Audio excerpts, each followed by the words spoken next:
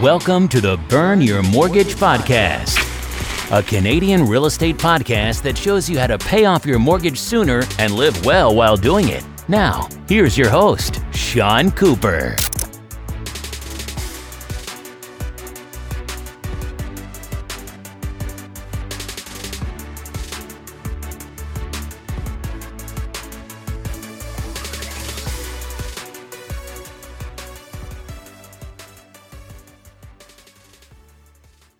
Welcome to the Burn Your Mortgage Podcast. I'm Sean Cooper, and it's great to be back for another episode. On today's show, I'll be talking to Dale Roberts. Dale is a still recovering former advertising writer and creative director who packed up his pen and laptop in early 2013 and made the move to Tangerine to help Canadians discover lower fee index investing. While at Tangerine, he discovered his love of helping Canadians save money on investment fees, so he left his full-time job to start his own blog to show Canadians how easy it can be to take control of your investments and live better financial lives. In my interview with Dale, we discuss strategies for paying off your mortgage sooner, getting into the real estate market as a first-time home buyer, and buying an investment property. Without further ado, here's my interview with Dale Roberts. Hi, Dale. How are you doing today? Hey, Sean. I'm good. How you doing? I'm doing great, thanks. So you were an ad guy, then an advisor at Tangerine, and now you operate your blog. Can you give us a quick outline of your interesting journey? Sure, absolutely. Again, it is kind of a weird path. As an ad guy, again, it was advertising, copywriter, and creative director.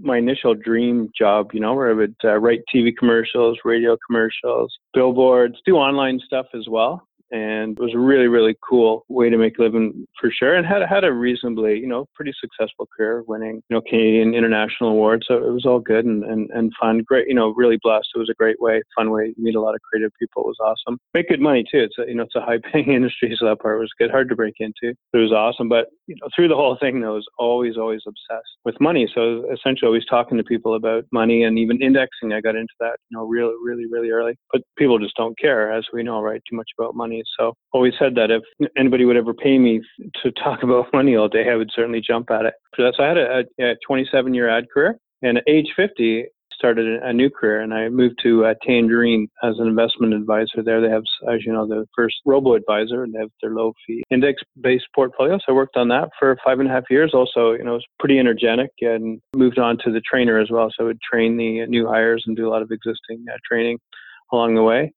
And then from there, just felt like needed another move on and help Canadian investors another way. So I started my own blog, which is Cut the Crap Investing. So I left in June of 2018 and started that. And now I'm just about 7 months into that. So it's tons of fun and learn a bunch every day. So it's just same mission, if you will, just a different way to talk to Canadians about their sort of financial situation.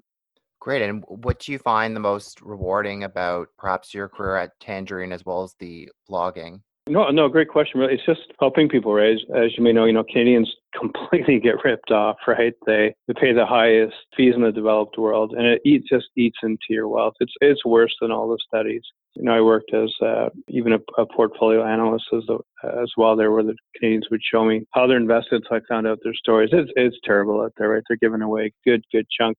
So really just being able to get people out of that and get them to turn the corner and, take charge of their own personal financial situation, whether it was at Tangerine or elsewhere. Again, we really didn't care, right? We just wanted to see them get out of the crap. And same thing now, I help people in a different way. But when I get those stories are coming back and people say, yeah, I'm going to make the move, and just help them maybe cut their fees by, 50, 60, 70, 80, even 90% or more. And just see that, when you do that, it's life changing, right? So I always said that even at Tangerine, it was all on the phone, but you could have even a 30, 40 minute, hour conversation with someone, and that you've changed their life, that you've set them on that path. And that part, that part's really, really rewarding. And I still do that today.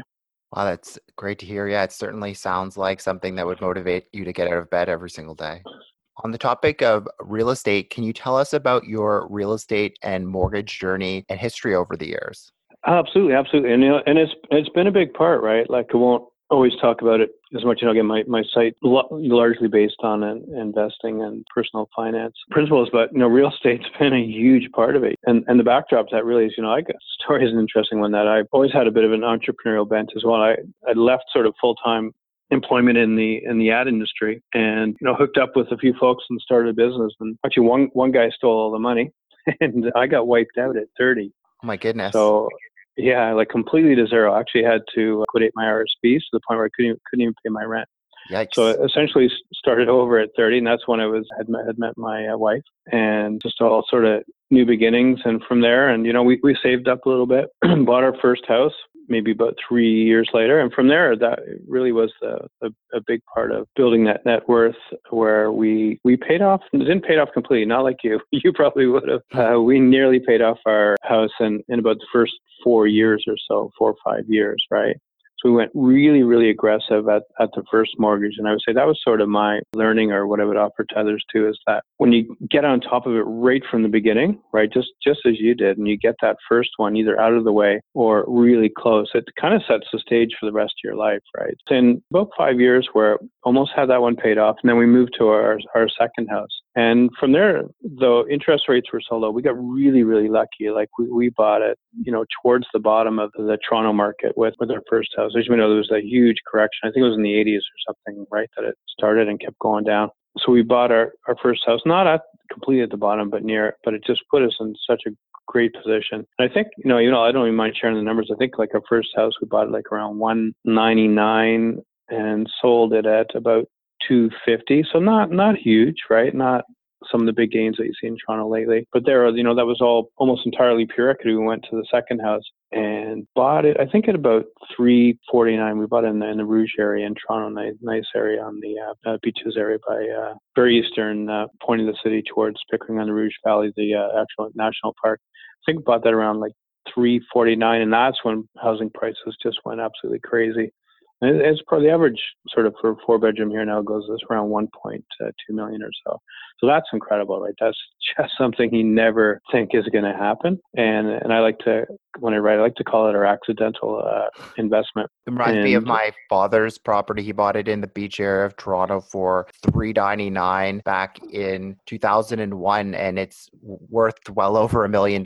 So that's definitely lucky in terms of timing, similar to you. It is, yeah. And it's just, and again, people have to realize too, right, that, what sets you up for that, there's always, people use that acronym of FIRE, like, financial independence, retire early, and that kind of stuff. But it's really about your net worth, right? It's not always just about your liquid assets, but what sets you up in the end is all of your assets, any real estate you have, anything of value, really, plus your investments and everything. And what is that value at the end? Like, what are you worth, right? Net worth is all assets minus your debt. And, because whether it's not completely liquid on the spot, but that's what sets you up, because you can certainly, you can sell properties, you can turn them into income. That's what really, really sets you up for the full financial journey in the end, for your freedom. And for us too, the interesting part of that is, we went really hard at that first mortgage, and I just don't like that. Like, I know you're in that same vein too, just don't like it. We've paid off our cars and stuff like that too. We just don't carry debt. And, but we didn't go aggressively at the second mortgage, because there really was no reason for it, because interest rates were so low. I think we were using a floating rate, and it's probably ridiculous, like around like 2.3 or 2.4%. And at that point, you can earn more from investments, right? And that's a bit of learning there too, is if you can make more from your investments, and typically if you have a good solid investment plan, you can, potentially earn like 6, 7, 8, 9, even 10% per year, which is well beyond your interest rate, right? So at that point, it really does make more sense to direct the extra monies that you have, at your investments, not necessarily your mortgage. Now, we did the biweekly payments and such, but we hardly ever accelerated it, because there was just no need to pay it off, because the interest rate was so low, and it wasn't a big mortgage either, right? Do you make lump sum payments on your mortgage? Like, what was your strategy exactly in terms of paying it off? Yeah, you know what? In all honesty, we just kind of, I think we maybe made a couple really small ones, but it was basically just let it sit there and just chunk away at it. From there, because we had not a lot in the investment camp, if you will, right? We had, again, with me, being wiped out at 30, we essentially just saved what we could to get to our house, our first one, and not have to pay the insurance. Yeah, we didn't want that. So we just made sure we got the amount and put it down. And but on the second one, no, we didn't do a lot. I think I can remember maybe making one small payment or two, sort of a little bit of pay down. There wasn't much there, so we just let it sit there. And I can remember too that for years and years having the principal sitting in a tax-free account where we could have gone and been mortgage-free, and would have been a simple thing to do, but we just didn't do it because it wasn't the actual amount that we were paying in interest wasn't very much, and we're continually moving monies to the investments, and we got lucky on that front. They did really, really well as well. So it really was. Yeah, it was a combo of mortgage and rebuilding that investment wealth, and quickly got the net worth. Well, it probably didn't take long even to get to $1 million, to tell you the truth, for net worth. Well, that's quite a remarkable story, and I'm glad to hear that you were able to recover from what happened in your 30s there. My next question for you is, do you think that most people should own a home? You know what? I think, yeah, if it's at all possible, I think they should. And the reason, I know the math, and you would know too, you see all the articles and writings on, hey, you can rent, and you probably, some will even say you'll end up further ahead, right? But the thing with that is you would have to apply the same discipline that you would to your mortgage that you would to investing.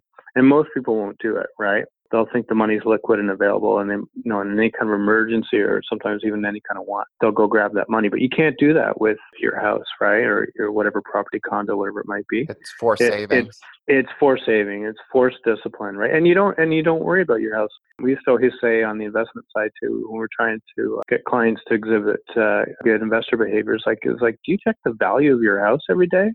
Why are you calling in saying your investment's down by $3,000? It's like, what, your house could be down, but do you check? No, they don't, right? They don't really care. They might see some stuff in the news about real estate values, but it's just that discipline, right? And so for that, I think, yeah, if you can at all, again, don't take on too much. Don't ever get yourself into a position where you can't afford it and you're going to get yourself in trouble, right? Like, you don't want to be in that position that we read about, that if someone says they lose their job and 3 months later they're going to lose their house, or they can't afford any kind of hardship, is going to derail them. But if you can comfortably do it at all, I'd say absolutely get that property to build your net worth. Yeah, because I've read articles that say, you'd be better off in some cases renting and investing. But the thing is, most people, as you mentioned, don't have that discipline. So I think if, you ask yourself some questions like whether you're going to stay put in the same city for the next several years, and whether you have the financial discipline to put money aside for like emergency fund and to cover things like utility costs. If you have a stable job and all that, then I certainly think owning a house makes a lot of sense. But unfortunately, a lot of people don't have that discipline to invest their money. So if you have that, and you're right. There are good reasons why some won't, because again, they might be a little bit more transient. They're going from job to job here and there, so they won't, right? But yeah, if you're in a city that you love and a job that you love, and you think you're hanging around, absolutely do it. And I'd say get in as soon as you can too, right? It's like stock market values. You can't time the market, right? As I like to say, might as well pay your own mortgage than the landlord's mortgage. Yeah, it just gives you such a great feeling too to build that equity. Right now, even when it's not paid off, but even just those years when you know that it's in there. But like you said, and I was saying there, it's just that forced saving. It's that good behavior that most people won't do. Most people are terrible investors, right? Like the history of investing and performance is terrible. People don't even get near the market returns because they bail when things get rough, right? But a house, you stick with it. So there's so many good reasons why it's just a great wealth builder. At least with houses, if you hear that house prices dropped like 5-10%, I don't think people are going to go, oh no, I'm going to sell my house tomorrow because house prices have gone down. But, maybe with investments, they might do that. So at least it's a bit different with houses. Yeah, people just don't do that, right? Whereas, and that's great. That's a great point. It's sort of the irony of it. It's like, people will sell their investments because they're down 10%, but they would never sell their house, right? So that's a great sort of analogy there. As you were mentioning earlier, house prices in certain markets like Toronto have gone up quite a lot in the last several years. I mean, being a homeowner during that time and getting in when prices were low is definitely a nice feeling to have that high net worth on paper. But for millennials and younger folks trying to get into the market, it's probably not so nice. So Do you have any advice, Mm-hmm. Dale, for millennials trying to get into the real estate market right now? I just say get in when you can get in, right? As soon as you can make it happen. And once you say, again, you have to do all that stuff, like have your emergency fund. You got to make sure you paid down any debt or high interest debt. You got to have your house in order first. But as soon as you can do it, I would say get in. Like, even if it's not the place you thought that, you wanted, this amount of house or this amount of condo, because you just don't know. Like, Toronto's a market, and Vancouver's a market. Montreal, some of these cities have exponential growth rates, if you will, in the prices of the properties, and it actually outstrips investing returns. So you can't catch up. Right, it's not like you're saying, "Oh, I'm going to just keep investing and eventually I'll get there." It's like, no, the price of the homes are actually outstripping the growth rate that you can get from investments. So as soon as you can get in, and even if you have to drop your expectations, is to get in, and at least you're in somewhere where that's going to start building equity. And again, then you can do that jump, right? Like our first home for the time at $199 for a house was quite modest, but that's what we did to get in. Again, everything has to be within reasonable bounds so you can afford it. But unless you know your savings rate and is really, really high, and you can compound it a bit with investments, but you're probably not going to catch up, right? Again, I would just think get in when you can get in. Yeah, and I'm just curious on that point. You can be honest for a second. The first property that you bought, was that your dream home, or was that kind of your like stepping stone to your eventual, I guess, dream home? People want to perhaps buy their dream home right off the bat, but it's just not realistic. Yeah, no, it was for us. It was a dream come true, because for me, I just never. I mean, for a while, when I had that kind of stuff happen, we were kind of getting wiped out, and it was tough to break into advertising, and just I never even thought I'd be a homeowner for many, many years, right? So even just to have a house. And then we had, our daughter, our first child. That was a dream life, right? We had a really nice little house and one nice little 1.5 story. It was perfect. It was great. It was just when our son came along, it wasn't a very big house, and probably wasn't the neighborhood that we wanted to live in, but it was great while it was there. We were there for 5 years. So at the time, I'd say, yeah, it was our dream home, but there was something bigger and better waiting down the road. We drive down that house or buy that house every now and then, and we love it. We wish we'd kept it actually for like a rental property. It was a really gorgeous, cute little house, and did some work on it as well. So, but no, we like both of them. They're both kind of a dream come true, if you will. Great. We touched on this earlier, but I just wanted to get your take on using spare cash flow for mortgage payment acceleration versus investing. I mean, for somebody like myself who's risk averse, I decided to pay down my mortgage even though rates were low. I kind of saw it as rates are low today, but they might be higher in the future. But yeah, could you just give me a bit more of your take on that and some considerations people might make when deciding whether to pay down their mortgage sooner versus investing? Yeah, I think, somewhere, I mean, obviously you want to have a certain amount of monies that are liquid, right? I mean, that's that emergency fund and such. From there, I think you nailed a big part of it, though. It really comes down to what you're comfortable with, right? Like, they're both big wealth builders for sure. But the one thing I would say, though, like when if you have any decent income or generous income, if you think about putting money into an RSP, you get that almost instant return, right? As you can get that tax return that you're typically towards your marginal tax rate, whether it be 20, 30, 40%. That doesn't always get factored into the equation, right? So when you figure that amount, that's a pretty massive guaranteed return, and sometimes tax-free, right? So I think you can maybe do a mix where, if you put money into a RSP and get that tax return, again, that could go towards a mortgage down payment, or it could go into a tax-free account from there, right? So my take is I think a mix of both is nice. The math would say, like, what's your interest rate versus what's your expected rate of return for investments. And typically, like, let's say if someone's kind of down the middle for investments, you're typically looking in the area of about 6-7%. And then, factor that against whatever your interest rate is, right? And today they're still pretty low. So on paper, most would say maybe invest those monies. But again, it comes down to your comfort level. Like, there's lots of folks that I talk to that do very little of sort of liquid stock and bond mutual fund investing. They're just more comfortable by holding the hard assets. And that works too, right? Like, I know folks even that I worked with in the investment industry that they do everything they can to convert RSPs and everything into an area where they can invest in real estate. So they're both great, but probably more comes down to your comfort level. And as you mentioned, you can kind of have your cake and eat it too. If you decide to contribute to your RSP, you could use the refund to pay down your mortgage sooner. So, Hmm. you don't have to Hmm. necessarily choose one or the other. You could have the best of both worlds if you did it that way. Yeah, but always put this on my site, and it was a main point when I was an advisor. It's just you have to understand the risk of investing, right? And you have to understand your risk tolerance levels. So, and that means like, can you stand to watch your money go down by 10%, 20%, 30%, 40%? You have to know that, but you can build your portfolio so that it would typically potentially only go down by that range. Like you can dial in the risk level. So again, it's really important to know your risk level and then create your portfolio that matches your risk tolerance level as well. So that's the thing that people always think, oh, I need to take on a high risk portfolio, but you don't. You can have a nice, balanced portfolio or even balanced income, which has, lots of bonds in it, and create a portfolio that only, even a major correction might only go down by 10 or 15% or so. Great advice. Earlier, we had talked about this a bit, but do you have any plans to purchase an investment property? I know you said that you wish you had held on to the first property as Yeah. one, but any plans in the future to purchase an investment or rental property? You know what? We're actually, I wouldn't say being forced upon us, but we're thinking about my daughter goes to school down east and just finishing up her undergrad from PI and then moving to Halifax where she'll apply for her graduate studies.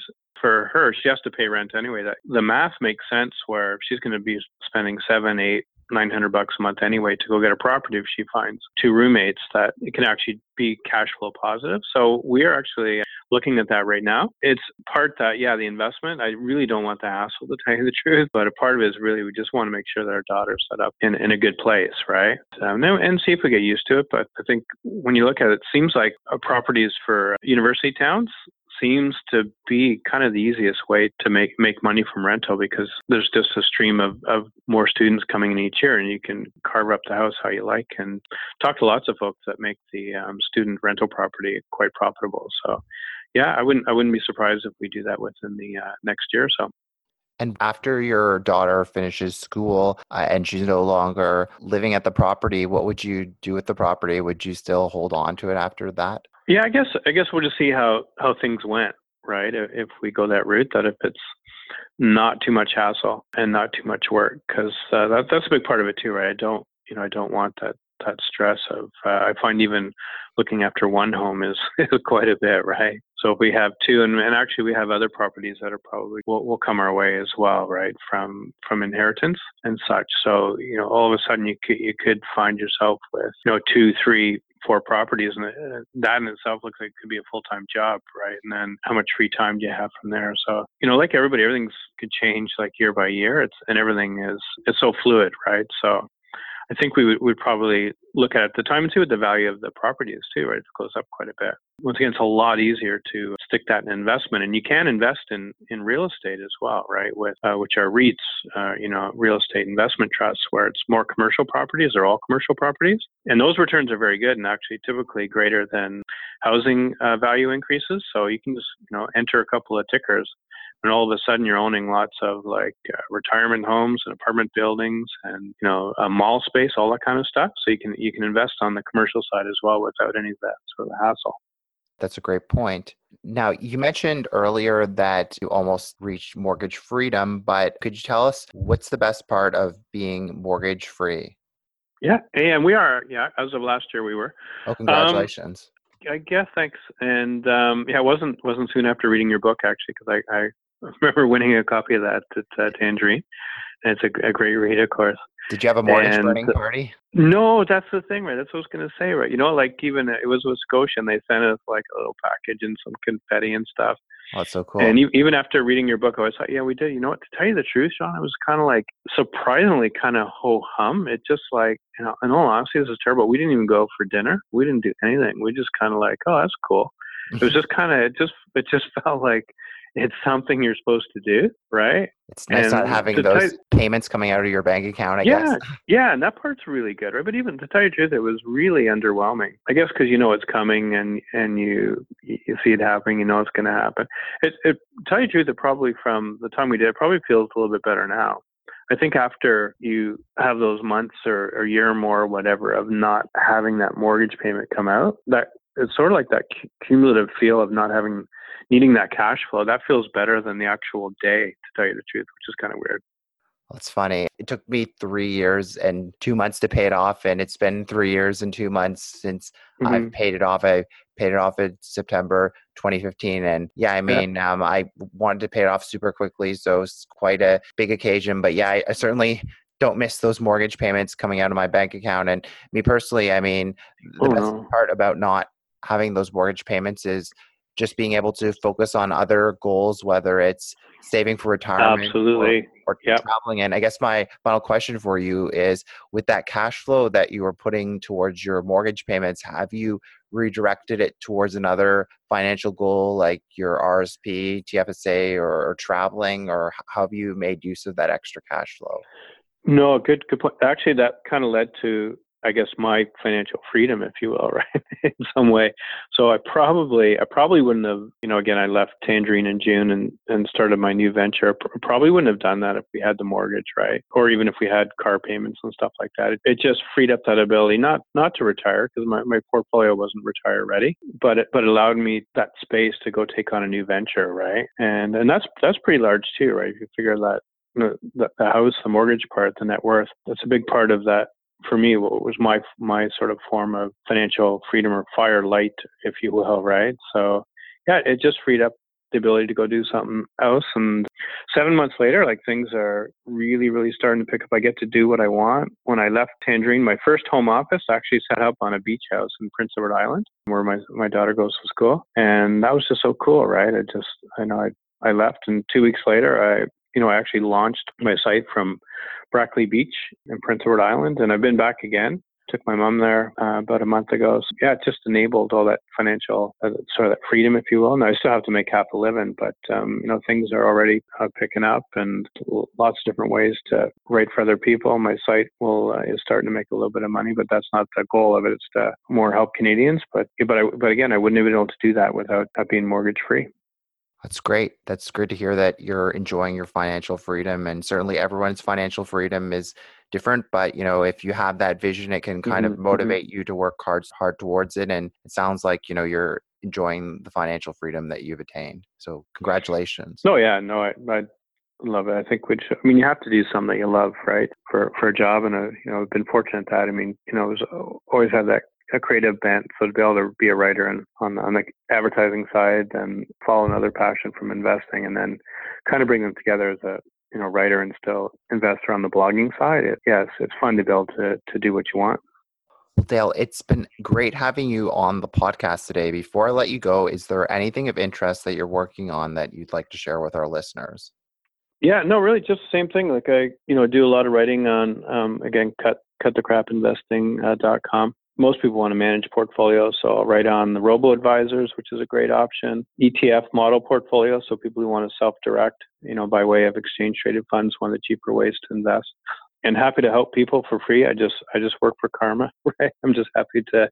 I get a big kick of helping people, fire their high fee funds, and sometimes poor advice that they get. And some people like just buying individual stocks. Like, that's what I do as well too, right? Like, I'm sort of into all the styles of investing and have experience in all. But no, it's good every day to just get up, right? Do what I want. I work hard, but again, it's not work. Well, great. Thanks very much for being on the podcast. Thanks, Sean. Always a pleasure to chat with you. Thanks for listening to another episode of the Burn Your Mortgage podcast.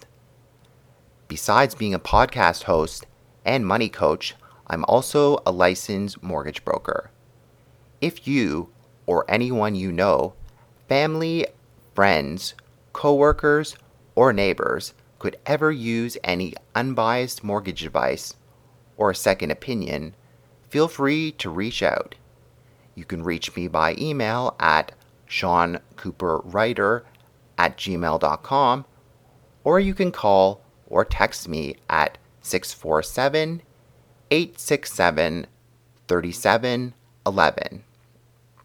Also, be sure to head on over to www.seancooperwriter.com and sign up for my free weekly newsletter. As a small token of my appreciation, you'll be able to download my ultimate mortgage checklist on choosing the perfect mortgage. You can also sign up for a free one-on-one 15-minute money coaching consultation with yours truly. I look forward to hearing from you and helping you burn your mortgage sooner too. Once again, thanks for listening. You've been listening to the Burn Your Mortgage podcast. Don't forget to subscribe on iTunes and leave a rating. Until next time, happy mortgage burning.